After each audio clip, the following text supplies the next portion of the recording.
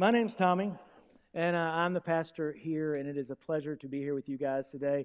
I may be like a little more passionate than normal today, and it's because I'm flying on Tuesday. And if you know me well, you know that for me, flying is basically facing my death. And so, because I know that, there may be a little more energy from me today. I always feel that way. I'm going to a pastor retreat in Denver, which will be, although I don't really know what I'm going to, but it's something in Denver that's, I don't know, there's horses and mountains and no internet and no phone. So deuces, everybody. Jones out. You can't get mad at me this week when I don't call you back. There really is a reason this time. Everyone doing good? Man, we've been through a long journey in this Multiply series. Like, we have covered a lot of stuff.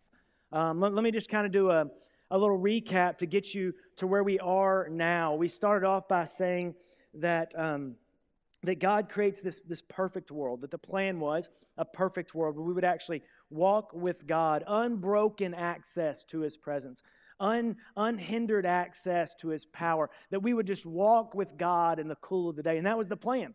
And God said, listen, we're going to hang out together, and it's going to be amazing, and you're going to see me, and I'm going to see you, and it's going to be intense and incredible. One thing, though, He said, there's one rule. You must believe that I am the moral judge of wrong and right. And in the sort of the illustration of that is, God says there's this tree in the middle, and it's the tree of the knowledge of good and evil, and you cannot mess with that. You have to allow me to make the rules. You must believe that I will decide what is right and wrong. You can have anything in the world you want, but I'm asking you, I'm telling you, that I will be the moral judge. Don't eat the fruit from that tree. And what do you think people did? Got hurt. Fruit from the tree. So there's a water bottle now that you can crunch and it sounds like an apple. Y'all know that, students? It's awesome. It's neither here nor there. And so, of course, we ate from the fruit of the tree. And so then we were separated from God's presence. We were expelled from God's presence. And God is still in the world around us, but we're not experiencing His presence in the way you were meant to in the garden. And so it would appear as though God saw this coming because He had a plan. And so His plan is He raises up this one group of people, this nation of Israel, this holy nation. And He says, I'm going to set you people apart. You're going to be distinct and unique in the world. And from you, I'm going to raise up a Savior, a Messiah, that's going to fix what you broke. And so He raises up this holy group of people called the nation of Israel, the Israelites or the Jewish people. And He gives them a tabernacle. You know you want to say it. Go ahead. Say it. Tabernacle. Always feels so good, doesn't it? Tabernacle. And so He gives them this tabernacle, which is like, it's a portable Garden of Eden. Because God says, through the tabernacle, I will make my presence with my people again. But there was like 1 billion rules about who could go in and who could not go in. Like, we have one rule for you guys. It's be here at 10:30. And for many of you, that's a struggle. For the tabernacle, there was a lot of rules. It was very complicated. And so over time, God says, I'm going to do something different. I'm going to take my presence, where I'm with my people, from a portable structure to a stationary structure called, anyone remember? The temple. Good job. And so He makes His presence known with His people in the temple. But God says, listen, at any point I can withdraw my presence from this place. And at some point that's exactly what God does, and the temple crumbles, and so that's not the solution. So then something incredible happens. In John 1, it says, the Word of God, Jesus, becomes flesh and makes His dwelling among us. So God says, I'm going to give you my presence through my Son, the person of Jesus Christ. And so God is now present with His people again, and you can walk with Him, and you can hear leaves crunching as Jesus walked, and you can eat with Him. And so God is once again present with His people, but it's not the fullness of the presence God wants His people to have, because sin is still in the world and things are still messed up. And so one day, this is where we're going today. This is cool right here.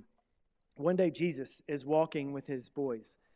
And He turns to them and He has this conversation right here. And it's from John chapter 14, verse 15. And Jesus says this: if you love me, keep my commands. And I will ask the Father, and He will give you another advocate. And earlier in John, He says He will give you one like me. So I will give you another advocate to help you and be with you forever, the Spirit of truth. The world cannot accept Him because it neither sees him or knows him. And I think this part is so cool, but you know him. He lives with you. But soon he will come and he will live in you. I will not leave you as orphans. I will come to you. Before long, the world will not see me anymore, but you will see me. Because I live, you will live. On that day, you will realize that I am in my Father, and you are in me, and I am in you. And then he looked at his disciples and he said, any questions? And they all went, I got a question.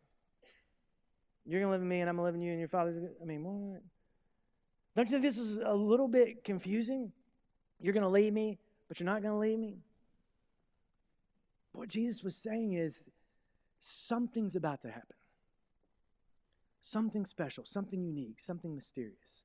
And I'm not going to leave you. I will always be with you. I will never forsake you. But the world won't see it. But you will, because you know me. And soon our connection is going to change, and you have to trust me. You have to trust me. It's going to be different. But this part about on that day you'll realize that I am in my Father, and you are in me, and I am in you. Don't you know they had questions about that? He's referring to something that we call the Trinity. And what we believe is that the Holy Spirit, and this is complicated, I know, but we believe that the Holy Spirit is one with God, and Jesus the Son is one with God. And so it's God the Father, God the Son, and God the Spirit. And they're unique and distinct, but they're together and they're one in their essence. And so to have the Son is to have the Father. And to have the Spirit is to have the Son. And so they are three in one God, a triune God. And that's a whole, we could spend months talking about how beautiful that is. It's a lot. But what I want you to know today is Jesus says something next that I think is so cool. In John 16:7, a few chapters later, Jesus says, but very truly I tell you, for it is good for you that I'm going away. Unless I go away, the advocate will not come to you. But if I go, I will send him to you. So Jesus has got these guys, and they have seen him do some incredible things, right? And Jesus says to them, it is good for you that I would go away. And don't you know they're thinking, I just don't know about that, Jesus, because we saw you make wine from water, and that was good for us. And we saw you feed 5,000 people with one Captain D's meal deal, and that was good for us. And we've seen you do a lot of things, Jesus, and so we're just a little confused about how you're saying it's going to be good for us that you're going away, because quite frankly, we're having a lot of fun while you're around. This is a lamp, by the way. Just doing a little rearranging. Let's just see here. Just plug this bad boy in. Boom. That's better. Does everyone see my lamp? Y'all seem nervous about this. You brought a friend and you're worried about where I'm going, and that's what happened, isn't it? It's just a dog lamp. But what I want you to understand is there's a reason that Jesus said it's better for you that I go away. And the reason Jesus said that was because and I think this is so cool. And when I was writing this week, I was so excited about this. So even if you're not, just act like you are. Like, when Jesus was Jesus was on the earth, he was on the earth as a human, right? And humans are bound by space and time, right? I mean, the only way I can be next to you physically is to physically be next to you if you're a person, because we are bound by those sorts of things, just like my lamp here. The only way this lamp can produce light if it is plugged in to that outlet. So in order for this lamp to produce light, I must be somewhere close to this outlet, right? I mean, there's only so far I can go over here before it's going to unplug. And so I am bound, if I want the light from this lamp, I have to stay relatively close to the outlet or I will not have it. Because when Jesus was on the earth, the only way to receive power from Jesus was to be personally present to a personal person, right? You had to be next to a human to receive the power from Jesus. If you were in, Detroit and Jesus was in Jerusalem, you weren't experiencing him because you had to be next to him. And so, guys, I'm flying on Tuesday, and I'm going to be super nervous. But if I try to take my light with me, so this is my security light, and I try to take it with me to the plane, let's say I even have enough extension cord to get to the airport. Like, If I had enough extension cord to get to the airport and I'm driving in my truck and then I get to the plane and I get on there and I'm sitting in my seat and I'm relaxing and I'm, the steam towel, I won't have any of that, but it looks fun for those of you who get that. Eventually someone's going to say, sir, you're going to have to unplug this lamp. There's an extension cord running from our plane back to your church and we're a little suspicious about why that's there. Right? They're not going to let me do that. And so something had to change because Jesus wanted his people to go all these different places. And so this. Check this out. Yes, the connection had to change. And so there's a battery connected to this light. And so what God did, which I think is so incredibly brilliant, was tell his boys, I want you to go to Jerusalem and Judea and Samaria and to the ends of the earth. And they're all like, okay, but we're connected to you. And if we all run different directions, it's not going to work. And he said, I'm giving you a light. I'm changing the connection. So God gave the Holy Spirit a portable power box so that we could go into the world and do the work of the Father without being next to Jesus. So instead of being personally next to a person in the flesh, we are now indwelt with a spiritual person who gives us the power to go and do anything we need to do anywhere in the world at any time because we have the power of the Holy Spirit connected to us. Amen. I love it, man. It's so different. And it's so simple, but it's so beautiful that he said, all right, listen, now I'm sending you everywhere. We can go. You can be over there. You can be out there. I can be on the plane. If someone gets up that I don't trust and tries to use the bathroom, I can put this light in their eyes. Sit back down. Land over there. I'm going to direct it. And it goes red. That doesn't have anything to do with the sermon, but it is a cool feature. If you need it. I don't know, man. It's cool to me. It's just cool to me that God changed the method of connection so that we might better connect the world to God. How smart is our God? Like, how beautiful is our God? He said, no, you don't understand. It's going to be better for you because I'm going to change the way you're connected to me. And where you go, I will go. And where you are, the Father is. And where you are, the Son is, because we're 3 in 1. And so you're going to have untethered access to Jesus and unhindered access to power. And you will experience the presence of God everywhere all the time. That sounds a little bit more like Eden, doesn't it? Beautiful. And I think most of us are like, yeah, that's good. I want that. But when the Holy Spirit shows up, he doesn't just give you power. There's some other things he does, so you got to make sure you really want him before you ask for him. In the next verse in John, I think it's 14 or 16:8, he says, when he comes, he will prove the world to be in the wrong about sin and righteousness and judgment. About sin because people do not believe in me. About righteousness because I am going to the Father where you can no longer see me. And about judgment because the prince of this world now stands condemned. Keep that one up there for me. I think this is so cool. He's gonna do some things. He's going to prove the world to be wrong about sin. What's that mean? Here's what it means. Have you ever realized you were doing something wrong? Just raise your hand. I felt like this should be 100%. Like this should be the one. Okay. All right, so if you realized you were doing something wrong, do you know why you realized you were doing something wrong? The Holy Spirit. He is the one who alerts you of sin in your life. Even before you have Jesus, the Holy Spirit is pursuing and making people aware through what's known as prevenient grace, or grace that chases and pursues. He's making you aware of the sin in your life before you even know about the sin in your life. And so the reason you know your life was messed up wasn't because you just woke up one day and said, wow, I'm now suddenly more intelligent than I've ever been before. It's because the Holy Spirit turned that light on for you. The next one he says about righteousness. If you believe that Jesus Christ is the Son of God, if you believe that Jesus Christ died on a cross, resurrected from the grave, and ascended to heaven, you only believe that because the Holy Spirit turned that light on in your brain. This is why Christians should not be cocky. This is why Christians should be pleasant people. Because we didn't one day go, wow, I'm smarter than everybody else and I believe this. The Holy Spirit said, let me illuminate something for you. And we went, it's true. And we believed it. Because the Holy Spirit opened our hearts. So far, who's the hero of this story? Jesus. And then he says about judgment. He says, prove the world wrong about righteousness and judgment. What is the original sin? The sin that happened in the garden. It was us thinking we should be the judge of right and wrong. Good thing Christians don't do that anymore. Yeah. That was the sin. And so through the Holy Spirit, we become aware that God is the good and righteous judge, not us. We become aware of who should really be in charge, who should be judging, and who should not be judging.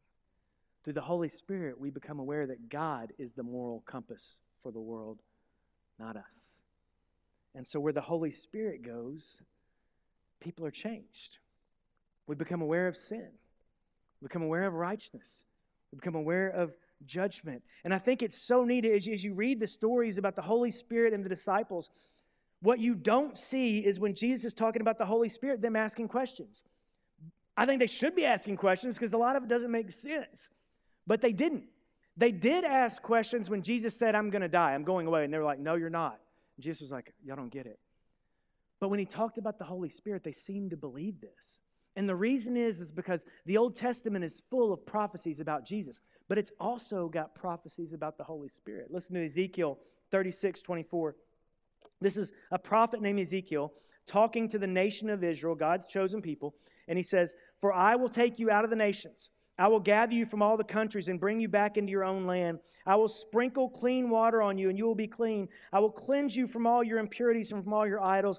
I will give you a new heart and put a new spirit in you. I will remove from you the heart of stone and give you a heart of flesh. I will put my spirit, capital S, that's a proper noun. I will put my spirit in you and move you to follow my decrees and be careful to keep my laws. So he's saying to the nation of Israel, this is 600 years before Jesus Christ. He's saying, I'm going to give you new hearts. I'm going to bring life where there is death. I'm going to give you a new spirit. I'm going to give you new power. I'm going to give you a portable power source so that you might go into the world and light it up. And then it happened on Pentecost. In Acts chapter 2, verse 1, it says, when the day of Pentecost came, they were together in one place. Suddenly a sound like the blowing of a violent wind came from heaven and filled the whole house where they were sitting. And they saw what seemed to be tongues of fire that separated and came to rest on each of them. And all of them were filled with the Holy Spirit, and they began to speak in other tongues as the Spirit enabled them. That's pretty cool stuff, right? The Spirit comes, and their impurities are cleansed. Their hearts are changed. And these men who had been hiding are now full of this power, and they go in the world, and they live different, and they begin to tell people about Jesus. But there was a reason the Holy Spirit came to them. There was a reason the Holy Spirit would be inside of them. And it wasn't just so they would sit in the room and talk to each other. And it wasn't just so they would sit in the room and study the Bible together. It was so that they would go and do what Christ created them to do. It was so that they would go and live as light in the world and that people would see them. And 2,600 years later, which is where we are now, the reason is still the same. The reason we have the Holy Spirit is so that we might live Spirit-filled lives. I think for too many people, we're looking for the wrong reasons. We're looking for the wrong evidence. Like we read that and we're like, man, they spoke in tongues? Wow, that's cool. Or maybe you read the story in Acts and these guys go around and they heal the sick and cast out demons. And you're like, man, I want to do that. That'd be fun. I can promise you this. If God comes to me one day and says, Tommy, today I'm taking you to a funeral home, but you will not be doing funerals. You will be raising dead people. And be like, I am in.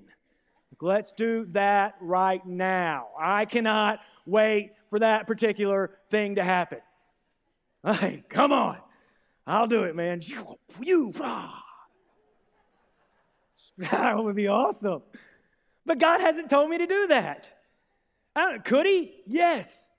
Could God give us, God can give any gift He wants to, tongues or healing the sick or casting out demons. But if those are the things you're searching for as evidence of the Holy Spirit, then I think you're searching in the wrong box. If those are the things you're waiting for because you want the Holy Spirit, then you're waiting for the wrong things, because I think it's something bigger and something better. I think maybe we see people who are, just super emotional in worship all the time, and we're like, man, that person must be full of the Spirit. Maybe, but emotional experience is not the only thing that makes you full of the Spirit. I mean, there's more to it than that. And the reason we have to understand this, now, we should occasionally have emotional experiences, yes. But we have to understand the reasons for the Holy Spirit, and we have to understand the right evidence. Otherwise, we make two mistakes. And here's the two mistakes we make. And then we'll talk in a minute about what we should really be searching for. The first mistake we make is this. We tell people we can't serve in certain aspects because we're not gifted in that area. People, man, I sure wish I could greet at the door, but I'm not gifted in waving. I sure wish I could bake a pie for that festival, but I'm not gifted in baking. I sure wish I could give, but the spirit of giving hasn't made me generous yet. I sure wish I could do blah, blah, blah, but I haven't been gifted in that area, and so I can't do that thing yet. It's not true. Now, there are certain giftings and you're more comfortable in certain areas, but the Spirit doesn't just want you to do the things you're comfortable in. He wants you to push you into areas where you're a little nervous and a little uncomfortable. I'm about to get on an airplane. Like, come on. He wants you to do things that aren't always comfortable and that and quit hiding behind this. I'm not gifted in that area. You made that up. That's not right. And the second thing is this. If you don't understand the reason and the evidence of the Holy Spirit, you'll begin to just chase experience and emotion. We want to go and we want to conjure the Holy Spirit up. Like, where is He? Or we want to just make these big, fake, emotional experiences, or we want to do things only when we feel it. Tell somebody to do something that's clearly in the Bible, and they're like, man, I'm just waiting for God to speak to me on that because I want to feel it. I'm like, that is the worst thing in the world. We're chasing feelings and emotion. What we should be chasing is lost souls. What we should be experiencing is the glory of God, and then you will get your feelings and emotions. But you cannot chase the feeling. You must chase the person, experience Christ, and you will have the feeling. But if you're chasing the feeling, not the commission, then you're experiencing a high that cheapens the real one. The real one is better. Chasing the wrong things. And so, maybe that person can pray with eloquent words or something, and maybe that person, is super emotional, and I'm not saying any of those things are bad. Maybe that person has some unique gift of the Holy Spirit that you wish you had. But there's more. Galatians 5:19. The acts of the flesh are obvious: sexual immorality and impurity and debauchery, idolatry and witchcraft, hatred, discord, jealousy, fits of rage, selfish ambition, dissension, factions, envy, drunkenness, orgies, and the like. I warn you, as I did before, that those who live like this will not inherit the kingdom of God. But the fruit of the Spirit is love, joy, peace, and forbearance, kindness, goodness, faithfulness, gentleness, and self-control. Against such things there is no law. Those who belong to Christ have crucified the flesh with its passions and desires. Since we live by the Spirit, let's keep step with the Spirit. You want to experience the Holy Spirit? Chase kindness, goodness, love, self-control. Like, suffer well with people.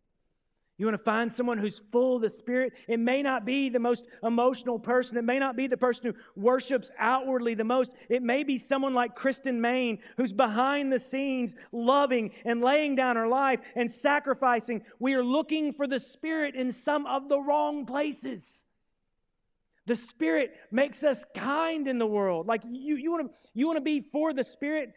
I'm glad you're singing in your car. You're even singing Oceans, and we all love Oceans. And that's good. But now be kind when you talk to the lady at the cafe. Now be generous. Now be gentle. Now use self-control on social media. I don't know, God. Come on, man. Like the gifts of the Spirit, those things are great for building up the body. But the fruits of the Spirit will win the world. The fruits of the Spirit is what they will see and go, man, I want to hang out with those people. I want to be with those people. Those people are kind and gentle and they're loving and they're full of joy and like they'll lay down their life for me. That is what attracts the world to us. That is how the Spirit works through us to introduce the world to Christ. You want to chase something? Chase being nice. Chase not saying everything you think. That's not a gift. My gift is saying everything I think. Pop. Good day, sir. Hit you with a glove. That's not a gift. That's just being annoying. Can y'all imagine? Just imagine this. Imagine an army of people. How many people we got? We got 300 people in this room right now? Let's say 300 people. Imagine 300 people convicted of their own sin. 300 people who believe deeply in the righteousness of Christ. 300 people who believe that God alone should judge. 300 people who are kind and gentle and full of joy. Where they go, they bring peace. Where they go, they suffer well with people. They love the ones the world won't. They go where the world won't go. They lay down their lives even when they disagree with the people they're laying down their life for. You give me 300 of those, we'll change the world. Look for the Spirit where the Spirit is.